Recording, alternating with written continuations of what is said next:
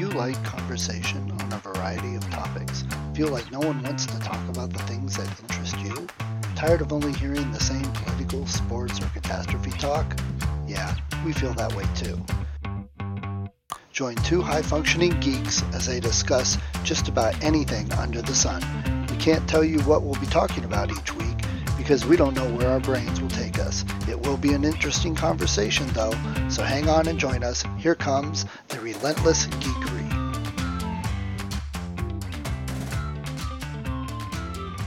Oh, let me change that. Oh, we've already seen that one. Let me just quick. Something new and different. Exactly. Can't overdo the wallabies. So right. Let's see. What's been my theme? Let me find some nice wooded area here since I just went for a nice walk in, said, how about that? There we go. Perfect. Nice. Perfect. Love it. That kind of looks like up where I got my cabin. It's very well, I guess we have a lot more like pines and firs up there, but it kind of feels the same. There we go. Deciduous. I got deciduous going. We'll have to have done all this prep already. All right. You're a real pro with all the prep. That's what makes you the pro. I gotta get the makeup on and the sound reduction panels. That's funny you say that because I'm looking at them like, because it's hot in here right now because I stupidly broke my AC and this office is horrible. It's like a sweat box without the AC. No. Yeah, it was my fault. I'm stupid. So I was looking at. You break AC? Did you overdrive it? How did you break your AC? Okay, so I don't know if I can tell you because my Mensa cred will go way down and people will be questioning, really? Who did you sleep with and pay off to get into Mensa? Did you poke it with a stick? I'm not going to answer that. I can neither confirm nor deny that question and answer. You can just gloss right over that. It's user error. There was a mechanical failure and user error. Things ensued and happened, and I was stupid. So it's warm in here, and I'm looking at myself. I'm like, yeah, I'm a little sweaty. And I'm a little red. And I'm like, where's our makeup people? Shouldn't we have makeup people by now? I think it's kind of funny. We've been doing this for a while now, and I don't keep track of exactly what stories I've told. I was on TV a couple times doing morning movie reviews because one of the Mensa publicity and outreach things was, let's get a Smarty in there when there's a Smarty movie. So at one point, the Einstein movie was out. Remember that? And the Spice Girls, which was kind of like, let's get a Smarty in there to talk about this brain trust of a movie, the Spice Girls.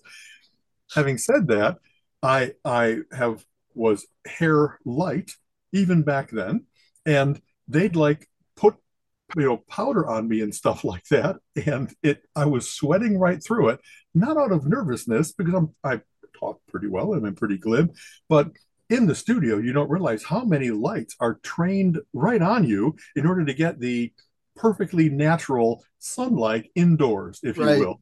So at one point, after they had hit me with the big powder puff makeup, they said, "Sir, we're going to have to seal your head." And they really had to put some kind of like a lacquer on me. And so that I would not be like sweating on camera like I was a convict that they had brought in to do this movie. And then what's funny is, of course, it all went well. I had a nice time. It was Fox News in the morning, back before Fox had really gone insane. Then I had done that downtown, and I was not working consulting at that point. I was consulting out in the Chicago suburbs. So I get on the train to go home, and while I'm walking to the train, etc., people are giving me the honest looks. And I realized after a while it's because I've got studio makeup on. I got my head glistening because I've been sealed with this varnish, and I must have looked really weird, like a crazy clown out on the streets. Who knows when he's going to pull out his knife. And it was an odd, fun experience. Waterproof owl. It sounds like an action figure. Yeah. And you know what? If I hadn't, I'm happy that over the course of the day, I didn't get like a reaction to, your head is where you give off a lot of your heat and in my case, a lot of my sweat. And if that's sealed, I could have been like overheating. You know what Yeah. I mean? It's kind of like if you throw a blanket over your engine, your So car will overheat because it can't shed all the energy it's producing to so heat. how'd you get it out? Did it peel off like one big skull cap layer? No, I did have to wash my head multiple times to where it didn't feel as like slick and rosiny as it had been feeling. And it must be like that, right? They can't have every guest come in, have to go home and like scrape at it with some kind of industrial scraper. It's got to be water soluble ish, even though it did not let me sweat through it. Anyway, that was, sir, we're going to have to seal your head. You don't hear that a lot of times in your life. Well, I'm going to throw it into a book now. I'm going to find some place to throw that into a book, and then you'll know it's from you. But, things like that, unless you've actually been in that situation, people just don't understand and realize how much there really is to some of that. And I haven't been on TV, though when I was in the band, we had the lights from playing on stage a lot. Right. We did a couple little videos of our own, and it's crazy, the lights, and you get the reflectors, and and we weren't professional, but yeah, it's all honed in on you. And while you're trying to look cool, calm, and collected, you're the cool bass player, but you're getting bathed in all these lights, and the cumulative heat is a lot. So right. And you probably were there for like 45 minutes to an hour, and they asked you like 300 questions, and you spoke for 5 or 10 minutes, and then they cut it down to a 30-second soundbite, and just cut little bits and pieces here and there. What was really nice, one of the dangers of going on as, in fact, this is no lie. At one point, up on the screen, they had Alan Baltus, genius, and it's like, oh, that's the world is going to love that. They always love this. So, but the host and hostess were wonderful. Sometimes when Mensa gets interviewed, it's like almost like attack journalism. They really want to catch you in a mistake. They really want to ask you a question that'll show you're not so smart. Instead, they were curious about Mensa. They were very gracious in what kind of things we talked about, the movies, and what one of the most fun things they had. You're right; it was probably an hour's worth of stuff that they cut down into like a 10-minute segment. But the things they chose were good TV. They were witty things, that the exchanges were good between us, and that the stuff I talked about with the movie. And they did little intros and outros where it's like, this is where we're going to bring you in, or we're going to go out on the camera. And so they had me doing stuff like looking off into the distance, stroking my. Oh, that's pretty funny for news. Oh, it was. Those were so when they said, do something like that, and then they laughed when I did it, and somehow they edited out their laughter, because all it was the silence of me looking, thoughtfully off into the distance. It really was. I think I've done it 3 times now, and it was a great time. Another thing, I had this experience from Jeopardy, but especially on the news program, what you're seeing on camera is all like beautiful. Everybody's beautifully dressed and made up, and the desks are all clear. Just outside of camera view, it's chaos. There's cables everywhere. There's the next segment things going on. There's like a leopard in a cage over here for some fucking reason. You know what I mean? There's all kinds of crazy going on right around it, but they've learned how to hone in on exactly what they want to be in camera shot. And so, why like that, when you're walking on stage, you have to like step over cables and stuff like that, because you don't want to like get out, pratfall yourself right into camera range. And it was cool. It's funny you say that too, because you hear people at times, and this is, you hear this a lot from Mensa people wanting to find something to complain about. They're like watching some show that people love. They're like, oh, yeah, well, you think that show's so great. They never show them eating. They never go to the bathroom. They don't check the mail. I'm like, hold on a second. We get a 42-minute slice of their life every week, but they have the rest of their life we don't focus on that show. It's just a piece of it, and that's like movies like Star Wars. People will say, oh, well, this new thing doesn't have anything to do with the Rebels, and it's not Star Wars. Like, wait a second, that was one little, like, there was a whole universe going on at that time. That's of right. Story. What they choose to show you, of course, is chosen. You know what I mean? It really is. These are the beats of the story. These are the highlights of the character arc that they're all in. You don't expect it to be real life. Yeah. Kind of funny, the movies that do that occasionally are startling, because, like, have you ever seen My Dinner with Andre? No, I haven't. Two guys talking in a restaurant for 2 hours, and it's a fascinating conversation.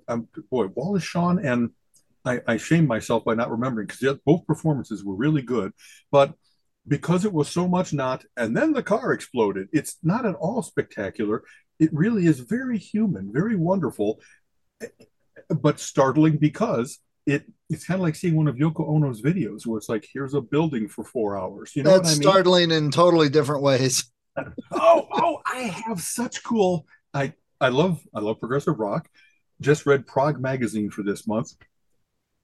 I just loved learning this. So, Francis Monkman just died, who was a great keyboardist. He was with relatively less known prog acts like Curved Air and Sky, and I think they kind of go together. Really, and Phil Manzanera's 801 group. Manzanera was big in Roxy Music and stuff like that. Having said that, he at one point was having a conversation with Pete Townsend of The Who, as you might know, and he was talking about how much he liked Terry Riley's works, which were like minimalist orchestrated compositions back in the 60s and 70s was when they were most popular. There was one called in particular In C, and I have to go listen to it because even though I only read about this last night, I didn't immediately hop on. There's apparently like interlocking rhythmic sequences, and it's interesting in a minimalistic way, kind of like Brian Eno has done. And so the reason that's important is because Terry Riley, that he told Pete Townsend about, apparently Pete Townsend went and listened to his music and liked what he was hearing and did some synthesizer and sequencer runs. And where does that appear? In Baba O'Riley, which is a very famous composition of theirs. That's where the Riley comes from, is Terry Riley's work. It was an homage, or at least a reference to his stuff. And Baba O'Riley, as you know, is not known to most people as Baba O'Riley. It's the Teenage Wasteland song. Don't raise your eyes. And so I'm getting chills with that's been around for 50 years. All this Just time. yesterday is when I learned that everything has those cool little connections and happenstances and wonderful. Who knew that Francis Monkman and Pete Townsend even knew each other? Right. Much less that was directly the inspiration for like a classic Who song. You know what I mean? I find it pretty amazing that Prog magazine still exists and is around. That's pretty big accomplishment, actually.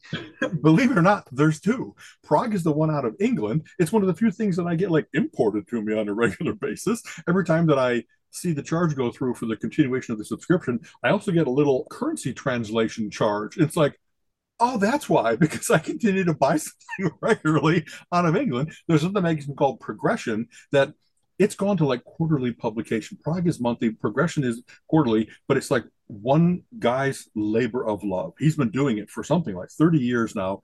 John, boy, I'm not good on names today, but it is, they are wonderful sources for not only nostalgia things. Let's go talk to Francis Monkman and the Giants, Peter Gabriel and stuff like that. There's continually album reviews, CD reviews of all kinds of new stuff coming out. And I must have discovered dozens, if not 100, various different things like, well, that sounds interesting. That's what this guy's latest stuff is. I liked him in Wishbone Ash, and now he's doing this thing over here. So it's just cool that little underground of finding out that you're not the only Marillion fan, that you're not the only, you follow Phil Collins' work from album to group to album and that kind of stuff.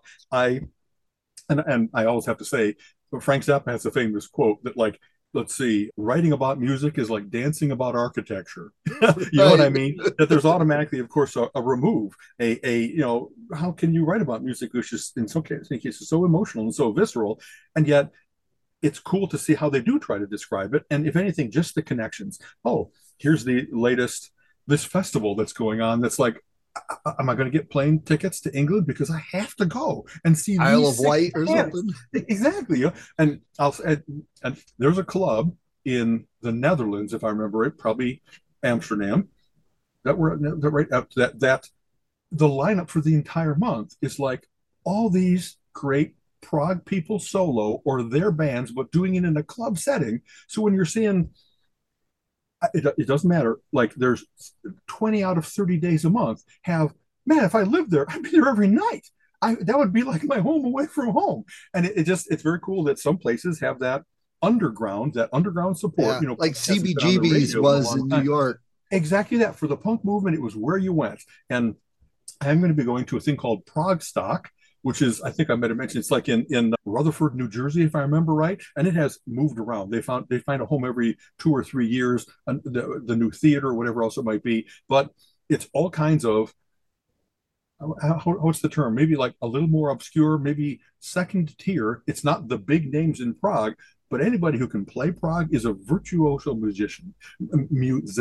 And I just want to be there for like 3 days and hear more notes than you can hear from any other source in the world. And in some cases, it really like Michael Sadler, who's the lead singer for Saga, is going to be there. There's a woman named Rachel Flowers, a blind keyboardist, that she can play Emerson, Lake and Palmer, Focus, wow, just amazingly cool things. And like blind, you know what I mean? There's some cases where that musical prodigy thing that comes from when you lose one sense, sometimes you gain other amazing superpowers. She's just amazing. And so I get a chance to see not only Prague, but a little bit of Prague fusion and a little bit of Prague metal and that kind of stuff. And that'll be a big report after I think it's the start of October that I'm going out there. And of course, that's one of those like Colleen likes it, but she doesn't like the immersive. Oh my God, you're going to hear 30 bands in 3 days kind of a thing. So I got an Airbnb that's within reasonable thing. It's going to be like a 7-hour drive to get there. It's one of those places where in New Jersey, where they're having it is an okay neighborhood, but if you go the wrong direction, like 2 out of the 4 compass points, oh, you're in a bad neighborhood. So I have to, I got to be careful about where I found my Airbnb. So it's like, well, that was a lot of good music, but my car is up on cinder blocks. That wasn't convenient, right? You know, right. You know, so, you mentioned talking there. You said album, and then you changed it to CD. And we talk about language, and there's an example of language changing because we grew up with an album being an LP, you know, a record that's this big. But now I think of album more as the collection of music, whether it's an LP, a CD, or an MP3 online. Album that's just really is true. The generic referral for me. I revert back to album because of that. Because nowadays, when I talk about CDs, people are like, "Don't you know about streaming? Don't you know that they've digitized this and you can just get it without having the physical thing of it?" Having a dementia attack there. Really, I just need to revert. You know, I'm happy to embrace new terms, and sometimes things get retronymed, where now it is the right word for a collection of songs and that kind of thing. Right. Yes. A quick complaint. I think it's always amusing when, and I think this is like a backronym, you know, where they made up a nice word that they thought was the good connotation for what they wanted it to be, and then they figured out what letters it should stand, what you know each of those things should stand for. So like scuba came not that way. It really came from self-contained underwater breathing apparatus, right? And then it was so handy to just say scuba. And here's another, you know, if you will, a smarty pet peeve. You know, if you don't say it as a word, it's not an acronym, it's an abbreviation. Like when you say ATM, you don't say it atom, you say ATM, and therefore it's an abbreviation or an initialization. But an acronym is only like for FUBAR, for scuba, for radar. Those are things where the COVID, you know what I mean? COVID isn't a new word. It's right, you know, I don't know what it stands for. How embarrassing is that? Yeah. But it's, you know, the novel new version of that particular strain of infection, et cetera, et cetera. So, and I try not to be, I'm not the guy that in conversation says, "Oh, gotcha," because I kind of hate those people too. You know what I mean? Right. Really? You're so determined to be right that you're not going to be friendly. You know what I mean? To go with that, I'm going to the ATM machine. Well, you know, the M stands for machine. You don't have to But that's the example. Use your PIN number? Right. That's the example, though, how the acronym becomes the word, and that's what we use to refer to. So in that context, saying ATM, which is technically accurate, doesn't sound right to us. And we say ATM machine. And like you said, with scuba, it's an acronym. We should put dots after every letter, but we don't because it's become its own word now. And that's why you get people that are the word and grammar Nazis, like, oh, this is like this. Like, it's changing all the time, and it's not word. You know, what was the language from back in the day, the Ubonics they were talking about, and it wasn't ask, it was ax. And a lot of people say that, and they got used to it. And I believe it's actually in the Urban Dictionary now, which is unofficial, but you know, it shows people use it. Yeah, there's a whole book, but I read an excerpt, an article about it, that people made fun, including me to a certain extent, of Ebonics because there were certain things that like it's not a new creation, it's a wrong version of the way that we regularly speak. Like an artist named 50 Cent, it's like the plurals have an S, right? It's cents, it should be. And so I tease about that a little bit, but then you find out that the way in which languages develop and the way in which people talk, it isn't a corruption of existing. It's got roots in another way to say it. So, like axe is one of those examples. It has validity, not as the wrong way to say ask, but an acceptable cultural or ethnic way of saying Right. that that's just how they say it. And after you've had it around for 50 years and they didn't like get back in here, correct that, it's just accepted. That's how languages grow and That's develop. how it works. It branches You know what I out. mean? Exactly. And not only in spoken, but in print. Colleen and I talk about this often because we are word geeks and we love this kind of stuff. There's a progression for, like, for instance, what we just talked about, acronyms. Now often I see NASDAQ in print as just capital N ASDAQ. And it's like, well, you know that it once did stand for like North American Right. stock. Another one that I should know. I'm sure that on Culture Quest I'd be able to like dope it out as to quotation must be the Q, et cetera, et cetera. But when it first appeared, it was NASDAQ with all dots, as you were saying. Each of those is an abbreviation. And then it was just the 6 letters. And now it's actually been all capitals. And so I've seen that for NASDAQ. I've seen that for COVID. The COVID is now just capital Right. COVID instead of all caps. And is it a particular newspaper, the New York Times, that is the leader in, okay, we've decided to all caps it. Now it's just a word. And so you'll see scuba, of course, as not even capital S anymore. It's just a word. It's just scuba. You know Right. what I mean? It's Right. not even attempting to show. And what happens then is, because people get used to, oh, there must be an initialization or an abbreviation, et cetera, behind that. Mensa is one of those things that, what does that stand for? And it's like, actually, it doesn't stand for my ego needs stroking always. You know what I mean? Which I've seen some very funny proposals for what Mensa could stand for, acronyms, if you will. But actually, it's the Latin word for table, which was Right. meant to denote it's a round table. And I love this because I love these language discussions. You also find out that Mensa means cafeteria in German. And so when you go over there, it's like, oh, yeah, we're all just full of ourselves. You mean fancy like the place that sells sandwiches in plastic? You mean that with the The hairnets? inside the jello and hairnets? That place? And also, I think that it means like a foolish woman in Spanish, like foolish older woman. And so it's very funny whenever you get that word that has multiple meanings across languages. You kind of can't keep putting on airs if like, wow, I'm in Mensa. Oh, you're a member of the Foolish Woman Club. That's not any good we should have a parody logo instead of the table logo. Have the Foolish Woman logo as the parody. Right.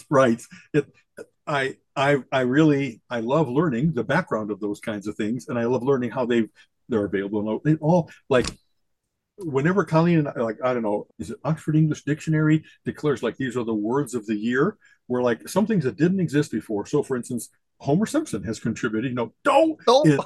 That was one that really like kind of bothered Colleen because it didn't exist before, and it's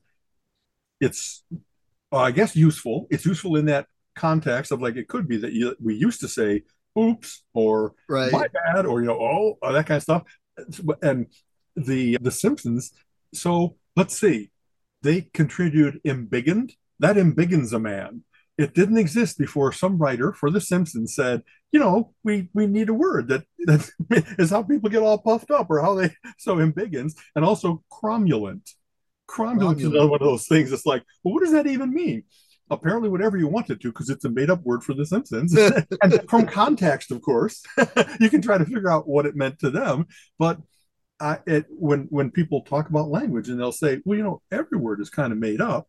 Way long ago, when language was first proto-language, you can kind of tell that many things were onomatopoeic, that they sounded like what was going on. So club, or something that has the Right.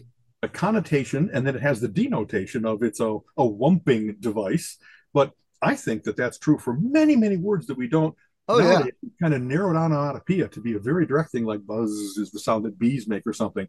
But many, many words sound just like what they should if you were trying to come up with a word that Right. conveyed lightning. It's very sharp and quick. And I'm all over the place today. Monty Python once had a skit, if you know, where they talked about, well, that's a very woody word, it's gone off, and recidivist, it's very tinny, recidivist, and they just made fun of like the mouth feel, the mouth sound of various different words, and that's probably what first got me thinking about. A lot of words are like that they Yeah. didn't cover in the skit. You know? They describe, yeah. And the English, we're horrible about pronouncing other languages. So we'll get a word and we don't hear it or say it quite correct. And then Right. 100 years later, we've got a whole new word that came from that, but it's spelled different and sounds different, That's right. Some things are direct lifts. It's kind of funny. There's a quote along the lines of, English is the language that follows other languages down the alley and knocks them out and then rifles through their pockets. You know what I mean? So Yeah. we have, kindergarten is very accepted in English, of course, very German word. Yes. And like Gesundheit, and you can kind of go language by language. Well, there wasn't a better word than, I don't know, we haven't adopted bonjour for hello, but is hello only English? I'm trying to think of, like, yo-yo comes from the Polynesian. Right. There's all kinds of things that just we talk about in Scrabble words. The reason that a lot of words are valid in Scrabble is because they're words for a plant or an instrument or a coin where there really isn't an English equivalent. It never got translated. But when you say real, it's like that's what that coin is called. And so it had to be adopted into the dictionary because now enough people are using that. Right. And bot and things like that. Whereas other things, somehow they carry the foreign distinction with them and you're not allowed to use it? And is it just about a popularity contest that not enough people are using that because the country's not big enough? Because currency. The letters that form that word made a super PAC and they were able to pay off the dictionary people so they could Right. bump out the other words. Right. And one thing that's very handy if you're a Scrabble player is that, you're not only looking for words, you're often looking for English standards for what would be useful as parts. So you're looking for ed endings or er or ing and the various different phonemes and gerunds and everybody. It's kind of funny. I think I could define a lot of those things, but I'm not sure anymore. Right. Yeah, me too. Having said that, some words look odd because it's a foreign language, and like bot is it HAT or AHT? And you're like, well, if I spelled this wrong, will they even know? Because it's not common. And sometimes it might even be, well, maybe it's acceptable that this is the Laos version and this is the Thailand version or whatever else it might be. Right. They actually play like that. There's some things that are just, they're not firm. They're kind of floaty. There's all kinds of cool memes about, like, Tor is a rocky hill in England, Scotland, etc., maybe Ireland. I should know because they'd be happy to tell me just how wrong I am. That's not Scottish, it's like. But having said that, then you find out that this is called, exactly in that way, the Welsh word for hill, and then they called it Tor because it was on the border. So you find out that what it really means is hill. You know what I mean? Right. I know I read an example where it's kind of like every time that you have explorers go into the Inuit culture, and then they find out that that wasn't the word for snow, that was the word for the animal on the snow that they were pointing to. And so, you know what I mean? So Right. we get all these interesting mistranslations and adoptions. And like you said, they kind of morph over time too. So I often say English is like the Swiss Army knife of languages, which is itself a Swiss Army knife appropriation, if you will. Right. And one of the things with like writing, you'll get editors or other readers, other authors, readers that will rip things apart. Like idioms are sometimes the worst. We're very, when you read, you says he locked his gaze on that person. And we understand what that means. We use it. It conveys what we want. But then you get the editor that says, well, how do they do that? He can't lock his eyes. He can't lock his eyes on it. He's pulling them out and putting them on there. It's like, no, we use this all the time and we understand the meaning of it. That, Right. Move on. But there's so many writers and editors that's like, no, you must change that because it physically is impossible. Right. So Okay. I'll change it to he fixed his gaze. Well, that might be more common, but that doesn't make any more sense than locked his, Exactly. etc. So. Yeah. And so, I've had a couple people call out a few things like that, but then I read the exact same, a wording choice in Dean Koontz or Stephen King. So I'm like, if they can do it, I can do it. Exactly. I, as you know, I'm really playful with language. I am often verbing nouns and just using things in a kind of a semi-wrong way because it's funny to do that. It brings along emotion and tension because of the wrongness and whatever else it might be. And I don't do that because I'm a fool. I really do know what I should be using, but I'm bored with using the same word over again. Yes. If I write a paragraph and I'm using the same word, if you will, the same meaning, I'll still have three different words for it because I don't want to repeat revolver, revolver, revolver. No, it's revolver and pistol and gun and repeater and all the gat, whatever the things I can come up with. And it's funny, I'm not sitting there with my thesaurus open so that I can do that in an artificial way.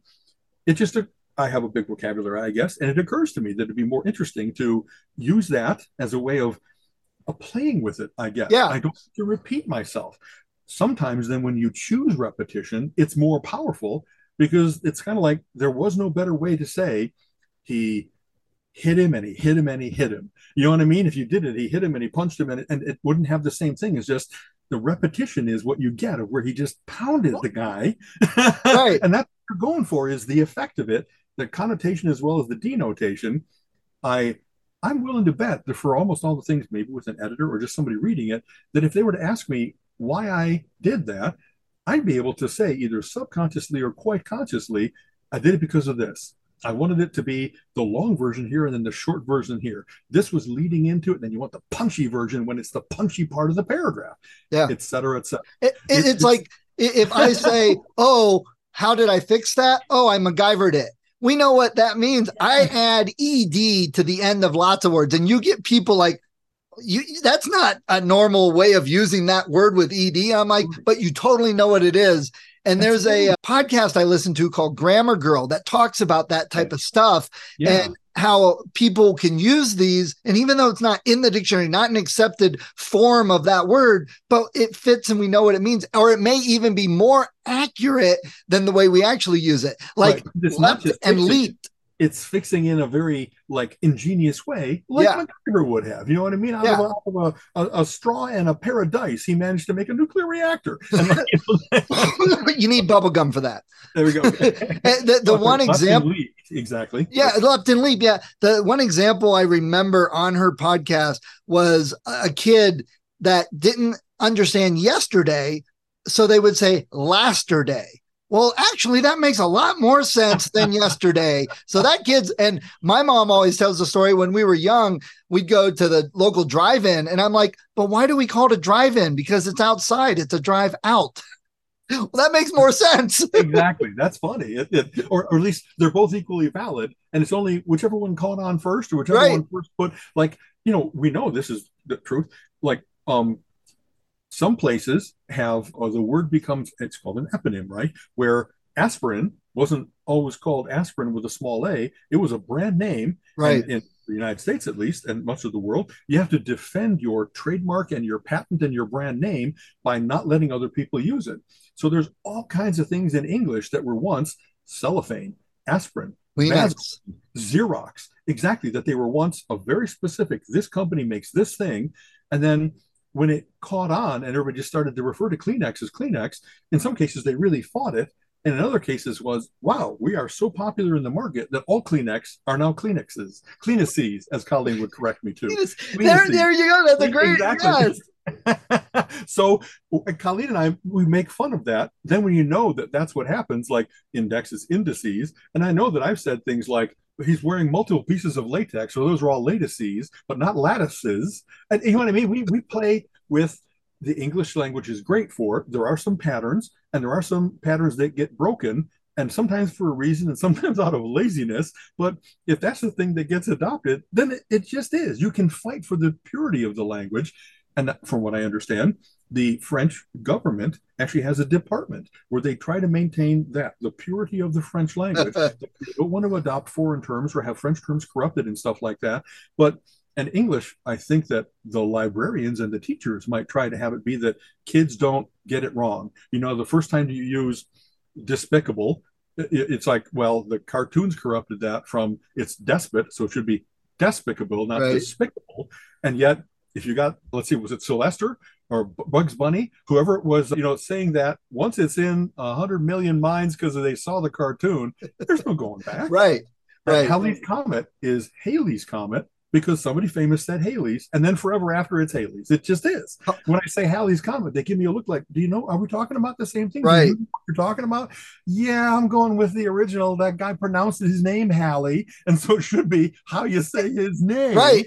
And sometimes it just depends on the region you're in, because different regions will pronounce it different, and that doesn't invalidate either pronunciation.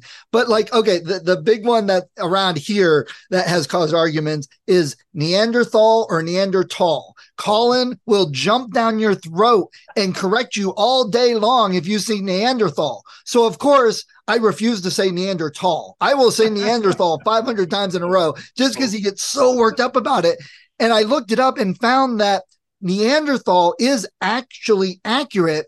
There's just some areas and regions that say Neanderthal. And it just so happens when he was into the Fortean zoology and where that was centered, that region used Neanderthal. So that's the way they always referred to it, but it doesn't invalidate the area, and he will not accept that. To him, it's Neanderthal and it's wrong. And orangutan and orangutan, you know, and, right. you know, and he'll correct you on that one all day long. And I'll just say it the opposite way, because I really don't care. But most people know what an orangutan is, but orangutan, they're like, what? So, right. There are so many of those, I have a friend in Mensa that often, like when I'm making a joke, they correct my stuff, and it's like, well, I really do know better. I'm playing with words and that kind of stuff. But you know what? Now that I've had to explain it, you spoiled the joke. Yeah. So, you know what I mean? It's funny, that instinct of being the person to correct, being the one that knows the language better. It's very strong in some people, and I hope that I really do know a lot of words. I remember taking some kind of vocabulary test that said most people know about 30,000 words. And that seems like a huge number, but it's not. The English language is big. And I knew something, extrapolating from all the various different things I knew, that I had like 10 times that, 300,000 words. I'm like, can that be? Because I don't know every medical term and I can't believe that kind of. But when I play with language like that, like I said, it's so easy for me to make puns or multiple uses in a paragraph or something, because I really don't have a problem with coming up with alternate versions of various different things. They just kind of flow out of me. Whatever little filing system I've got, it sparks. Oh, you know, this isn't only a cup. This is also a schooner, or and you go up and down as to, is it a matter of color? Is it a matter of size? Is it a ewer because it's a pitcher? Is it, right, like a mug because it's got coffee? And is it only a mug if it's got hot beverages in it? When you have a mug of beer, so it's not a matter of temperature. And then as you even talk about it, you can say, well, that's why I choose the thing I do, because many things have connotation as well as denotation. And many things you choose just the opposite because it'll be funny to say, right, ordinarily what I would call the cup you put in ice, like, I don't know, what do you put an ice cream in? I guess it's a bowl, or it's a parfait glass or something like that. You know what I mean? It's fun to me to think of exactly so many ways to approach this. And almost all my choices are like quick but deliberate. They're not that I'm sure I make mistakes. I'm not full of myself like that either. I regularly get words wrong because the first way you heard it is the way you think it is, and then you find out that nope, it's bigger than that, or it's mispronounced, or you read it before hearing it. Exactly that. That's a standard, like a Mensa meme is, don't crack on people that say something wrong. It's because they internalized it first as a letter sequence, not as the spoken word. Right. And we quite often do not pronounce things phonetically the way they look that we've learned. And that's right. There are more exceptions to rules than rules. Yeah. And it's funny. I was laughing because I had a writing coach for a while and we didn't click. Part of it probably was, large part of it was probably, I was just too newbie to understand a writing coach and what the benefits. So I won't say the person was horrible, but we didn't click. And one of the first things I remember that irritated me and turned me off, but I understand better now, is quit using such large vocabulary. Just write for common people and write like you would talk. And I'm like, I am writing like I would talk. And I'm like, what are you talking about? I don't know, and just some discussion, I started realizing like, okay, well, I need to change my thinking. So, because I'm writing for like other menses, it's just the way I talk and write, but I need to write for the common third and fourth grader. That's huge and hard to do. It's interesting. Many of the things that I talk about, like comic books and Mad Magazine and computer programming, I have a dozen different topics that I'm pretty good about. But a lot of those things, it's already a rarefied atmosphere. I'm not talking about baseball, where the common man is really much more the owner of baseball than the big vocabulary guy. And so I don't know that I toned down my vocabulary a lot, because if you're reading comic books, you've already seen mutant, adamantium. You know what I mean? There's all these things that are in comic books that are like the references to mythology, the references. There's already a kind of a higher level of atmosphere. Very poorly said, and it's kind of funny as I say that. It's like, okay, wouldn't that just be the stratosphere or the ionosphere? But you know what I mean? It's so it's. I like the fact that by sometimes you do betray yourself. Remember, long ago, Dennis Miller was going to be on Monday Night Football, and most sports announcers are pretty much everymen, and they make references to, yeah, he gave him a good shot there and stuff like that. And then Dennis Miller would say, yeah, he gave him a shot like Agamemnon gave Bubba at the battle of, and like everybody in the booth would just kind of like look at him. And he's so smart and has such a command of all those different kinds of references, but they would tease him about, this is just football. It doesn't have to be, this is the literary excursion that we're going to go on to figure out what the hell you just said.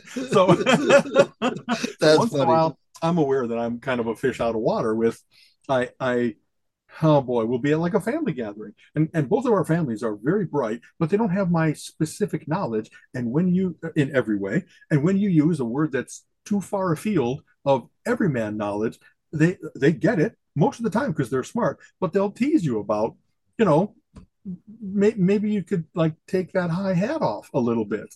And then be like, well, I figure if I do this, I'll just be weird Uncle Al to the kids, and they'll find out that speaking well and speaking with big words is just fine. I'm not an alien. I'm not, someone who's putting on airs. I'm here in my lumberjack shirt and my jeans, and yet I'm using, despicable or something like that. And it's a common word.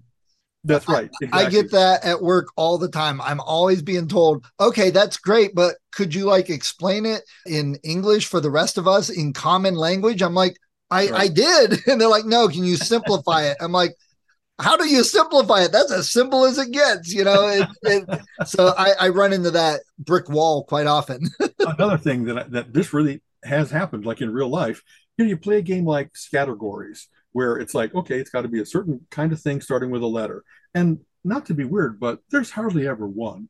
You know what I mean? If you get the letter C for a color, and it's like, well, so maybe the first one that might come to people's mind is crimson, but how about chartreuse? And how about coral? And how about, and I can just start spitting them out. And so at one point we had a thing where it was like, name a flightless bird.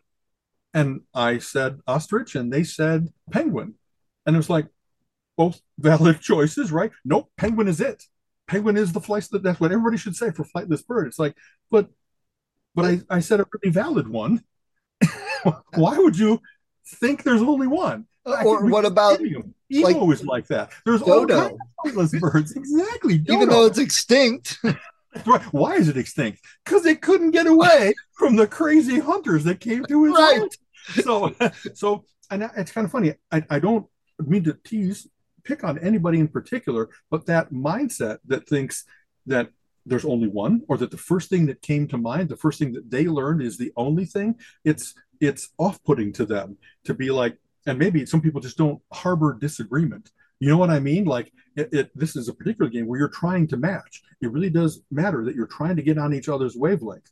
And I'm aware that I'm really not on most people's wavelengths. I really was in that game as the game went on, trying to not say the first thing that came to my mind, but try to say the first thing that I thought would come to their mind. Right. And I don't know that I succeeded any better. You know what I mean? Because then it's like, well, so I'm trying to think of the one with, I don't want to insult them. It's not the one with the least letters. It's not the one that was on a cartoon instead of a nature program. It's none of those things.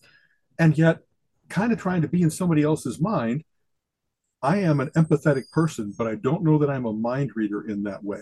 I really say and do what I want and hope that we'll make a connection. And you and I have talked about this. Part of do you make a connection is how I know who my friends are going to be, Right, who it's going right. to be easy to be friends with, instead of, well, I dumbed myself down and then I became everybody's friend, but now I have to be the dumb version of me whenever we're together. That's not fair.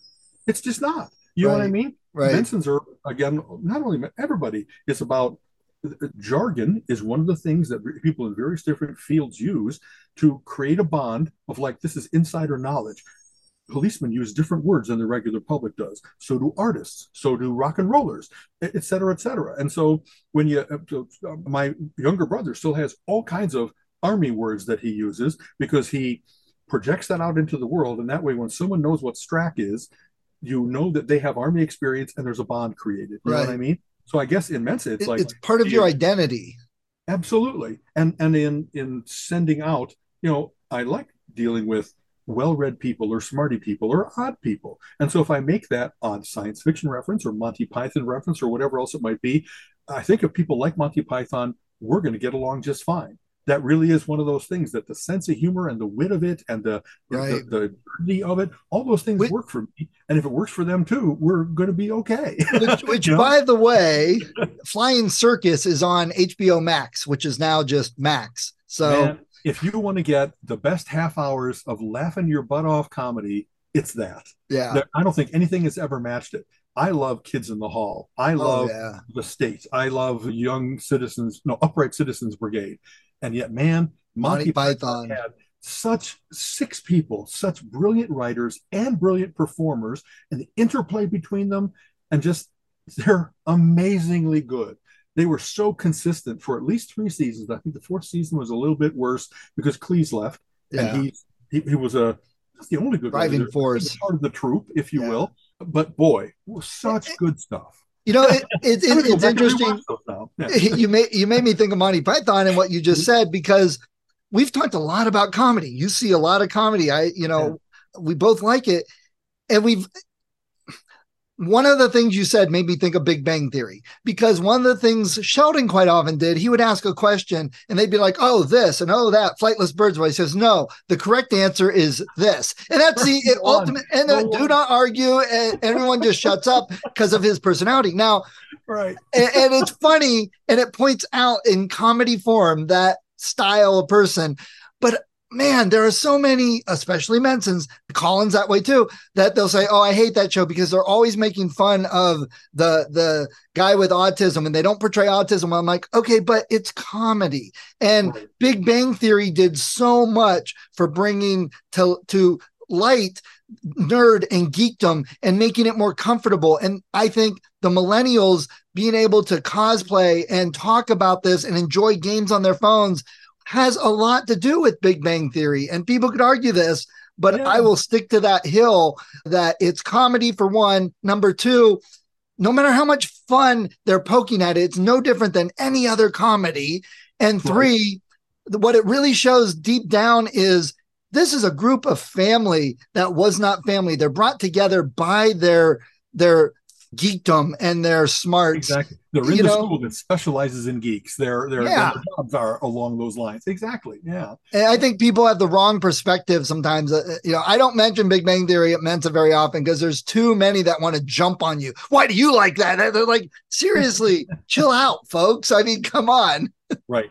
Honestly, it is a good example of they made fun, but they had gentle ribbing, and they also got insights into that's really what quotes those kinds of people find funny. That's how they talk. That's and I don't know, deal with it. I think I mentioned, we went to the AG, and this was a topic what we talked about a couple of weeks ago, maybe just last week. And part of it was the colloquium. It's the focused gathering that Mensa does where they talk about like a single large issue right before the AG kicks off. And this year was about neurodiversity. And there's a big Venn diagram crossover with Mensa over the people that have maybe ADHD or Asperger's or autism. And having said that, those aren't a lot of the conference was. It's not only a medical condition listed in the DSM-5. It's not only a problem. It's that there's a superpower involved there, that ability to focus or that being passionate about what you love and not caring about what other people think of your passion. That's very much a part of many of my the comic book world is kind of odd to lots of other people, but if you're in the comic book world, it's great to see a good cosplay. It's great to get into a great discussion about the whole history of the Avengers and how the MCU version of the Avengers does not always match the comic book version, but then the multiverse made it so that, well, they're all equally valid because there are all these various different dimensions. And that it's I have often talked about the reason I love going to annual gatherings is because to hear someone who's really bright on a topic and passionate about it is intoxicating. It's very cool for people to take the governors off and just say, I love nesting dolls. I got 100 different sets, and I'm going to tell you why they're cool and why this is my favorite one. And and they're called like Petrushka. I thought it was Matroika. Matroika. Thank you. Yeah, it's kind of funny. Yeah, I don't always get it right, but I know it's something. It's like close. That. Yeah, Matroika. Same here. Exactly. Let's go with Matroika. And I just whatever that thing is, once in a while you can see that people tip a little bit over into obsession, or that it's debilitating, or that it's you know your passion is it's obvious and it's commendable, but hey, if it's wrecking the rest of your life, maybe you shouldn't care only about nesting dolls. Maybe you should be able to say, I have enough money that I'll be able to continue buying them instead of I kind of screwed up. All I had. Right. I lost my wife because I bought one too many sets or whatever. You know what I mean? I would love to talk to some sociologists about their thoughts. And I'm sure they're split on it, that the current acceptance and understanding of people on the spectrum and the diversity has a lot to do with Sheldon being in the forefront for 12 years. I would love to get some thoughts and opinions on that. And speaking of, okay, so we had an RG meeting the other night for the upcoming Western Pennsylvania RG. And I was talking about the author panel that I'm going to be holding. And I mentioned Bill, and Robert said, oh, we've got some new people that have never even met Bill. So Bill's blah, blah, blah. And this guy goes, oh, he writes space opera. I'm like, well, no, actually it's military sci-fi. That's a different genre. They really focused on different things. Like, that's just your term for it. Okay, I want to talk to you about this at the RG because you not to get my high horse or anything, but you definitely need some education on this because they are not the same. People do not read them the same, and he just would not accept it. And I'm like, well, that's a typical Mensa trait there. Nope, I know it, and this is all there is. but not all people are like that. You get lots of that are open. It's like, oh, well, I understand that now, and I didn't see that or whatever before, so. Right. It's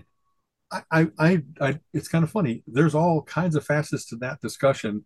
Colleen and I just laughed about, there's a famous quote from a mathematician or physicist that said, that's so stupid, it's not even wrong. That in order to be able to even talk about what's wrong with it, it has to be, is that like in science, it's whether it can be proven or not. Is there an experiment you could design to say whether that works out or not? And there really are some people say such odd things, non sequiturs, or like it just doesn't follow what you're saying, like from science, from experience, from anything, that like you don't make it whether it's falsifiable, verifiable.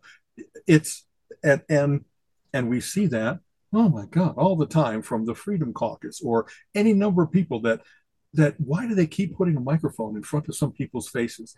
It's obvious that they're not well. They don't have a working brain. They're not even making the attempt to have what they say make sense. So many things are word salad. They're off the top of their head. They contradict themselves within their own paragraph. And if anybody listening needs examples, it's very easy. Just go read the political news of the day. There will be enough examples on there that you'll understand what we're saying. Exactly. And I like a columnist named Jeff Tiedrich, and I guess he's an online columnist. I don't know where he is in print, but he's kind of funny. He's hilariously vulgar, so it puts some people off, but he is really good at pointing out, like he has his Friday, if I remember, or maybe his Saturday is This Week in Stupid. And he just goes through and says, look at what some people are saying. And these are people that they're one step away from nuclear codes. They're one step away from like the Supreme Court decisions that are making how we run this country. You can't believe the ridiculous things that they're saying and doing. How are we allowing ourselves to be like what I've heard it called craptocracy?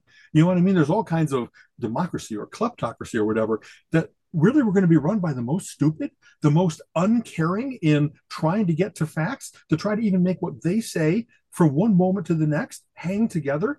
Aren't you tired of that foolishness and that hypocrisy and that the boldness with which they present the crap that they're slinging? It's disgusting. And yet there's a certain portion of the population like, that's my guy. I love the fact that he speaks truth to power.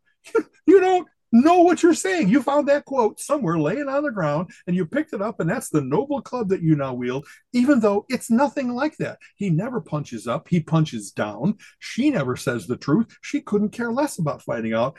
It's ridiculous how bad it has gotten. If you're Agreed. At all a person that says, man, I'm used to statesmen. It used to be when they had a press conference, that person had like the whole country should hear it, and that's why we're having a State of the Union address or something like that.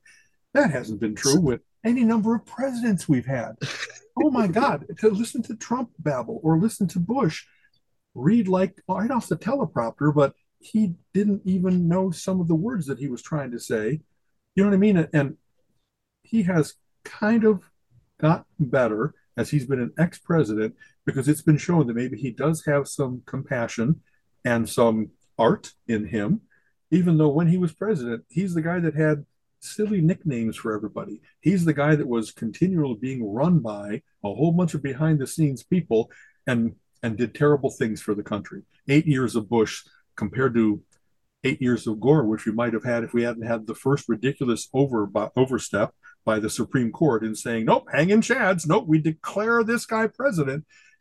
I don't think it's still in my craw. It just is. And yet it's a terrible exercise to think of, what if the world hadn't gone into climate crisis because Gore would have been president and we wouldn't have done the evil things we've done? And I really mean evil, with not like having still a debate about fossil fuels, not listening to the 1,000 scientists, listening to the one that was paid off to disagree, et cetera, et cetera. Right. Imagine the better relations we would have had with other countries, the way we would have not we wouldn't have palled up to dictators and despots. We would have said, democracy is good, the rule of law is good, let's keep having that be what spreads in the world.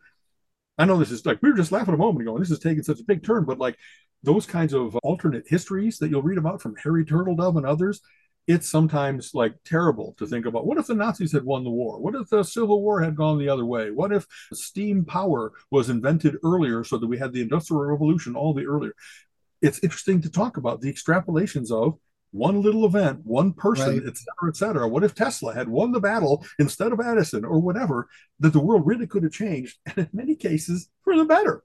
The horrible, terrible interregnum, awful times. What is it? The Grand Canal, I'll mix amongst terms. They really have names for the Golden Age versus like the Dark Ages. And sometimes it really was, this guy got assassinated, and that was World War I. Right. History can change in a terrible way as well as a wonderful way. I'm hoping that now all the things we're discovering with better energy sources, better AI, et cetera, that's going to usher in a new golden age, that we really will be able to have higher productivity and more safety and better cybersecurity. It's the way I'm investing. We can talk about, hey, my investments are recovering because all those good bets that I made that the world had to turn away with when Trump was in office and when COVID was happening and all that kind of stuff, the world might be actually waking up and saying, you know what's a good idea? Medical technology that cures cancer. How about that? That's crazy. Great idea. So we were talking about Big Bang Theory and the comedy and how it pokes fun at the real world and stuff. Right.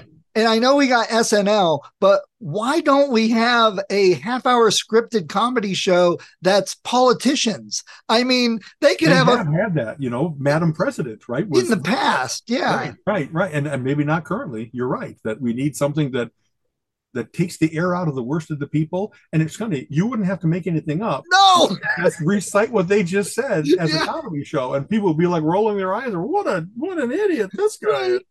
Right. So, all right. Well, hey, I hate to cut this short. I have a meeting to get to here in a couple minutes. So. Don't worry. I know you're very busy these last couple of weeks, and you know what's good? Money, employment, being the great consultant that you are. Yeah. Says the me and my wife are retired and traveling all over the freaking place. Yeah. Rub it in. Thanks. I appreciate it.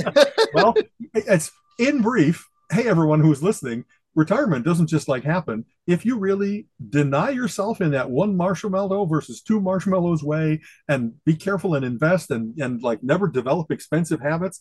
Colleen and I don't have any addictions like got to get the finest wine, got to get, you know what I mean? We're not addicted to cigarettes nor any number of other vices. What's our biggest thing? She likes coffee. I like Dr. Pepper. That's still available for like dollars, not tens, hundreds and thousands of dollars. We can hop in our gas sipping car and drive down to Gahanna and go to the herb center. I know you got to go. I think that we have kind of earned our retirement by being careful about saving up till now. And unless we have a disaster, our bank goes south totally, my health goes south, whatever else it might be, I think we'll be okay. And even then, the things that we're doing are like, I don't want to buy an island. I just want to go to like all the zoos in America. I just made a big spreadsheet of zoos and museums and art galleries. And that's going to be the kind of thing that we do next is go to those places that we haven't to do yet. So nice. Have fun, Stephen. Always a pleasure.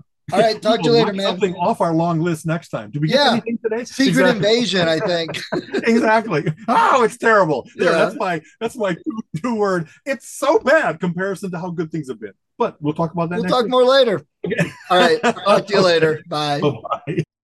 This has been the Relentless Geekery Podcast. If you enjoy our conversation, please subscribe on your favorite podcast app and go give us a review. Give us some likes. It would help a lot.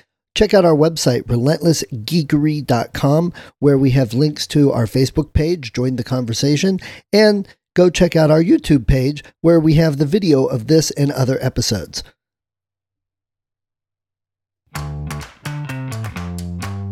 You have been listening to the Relentless Geekery Podcast. Come back next week and join Alan and Stephen's conversation on geek topics of the week.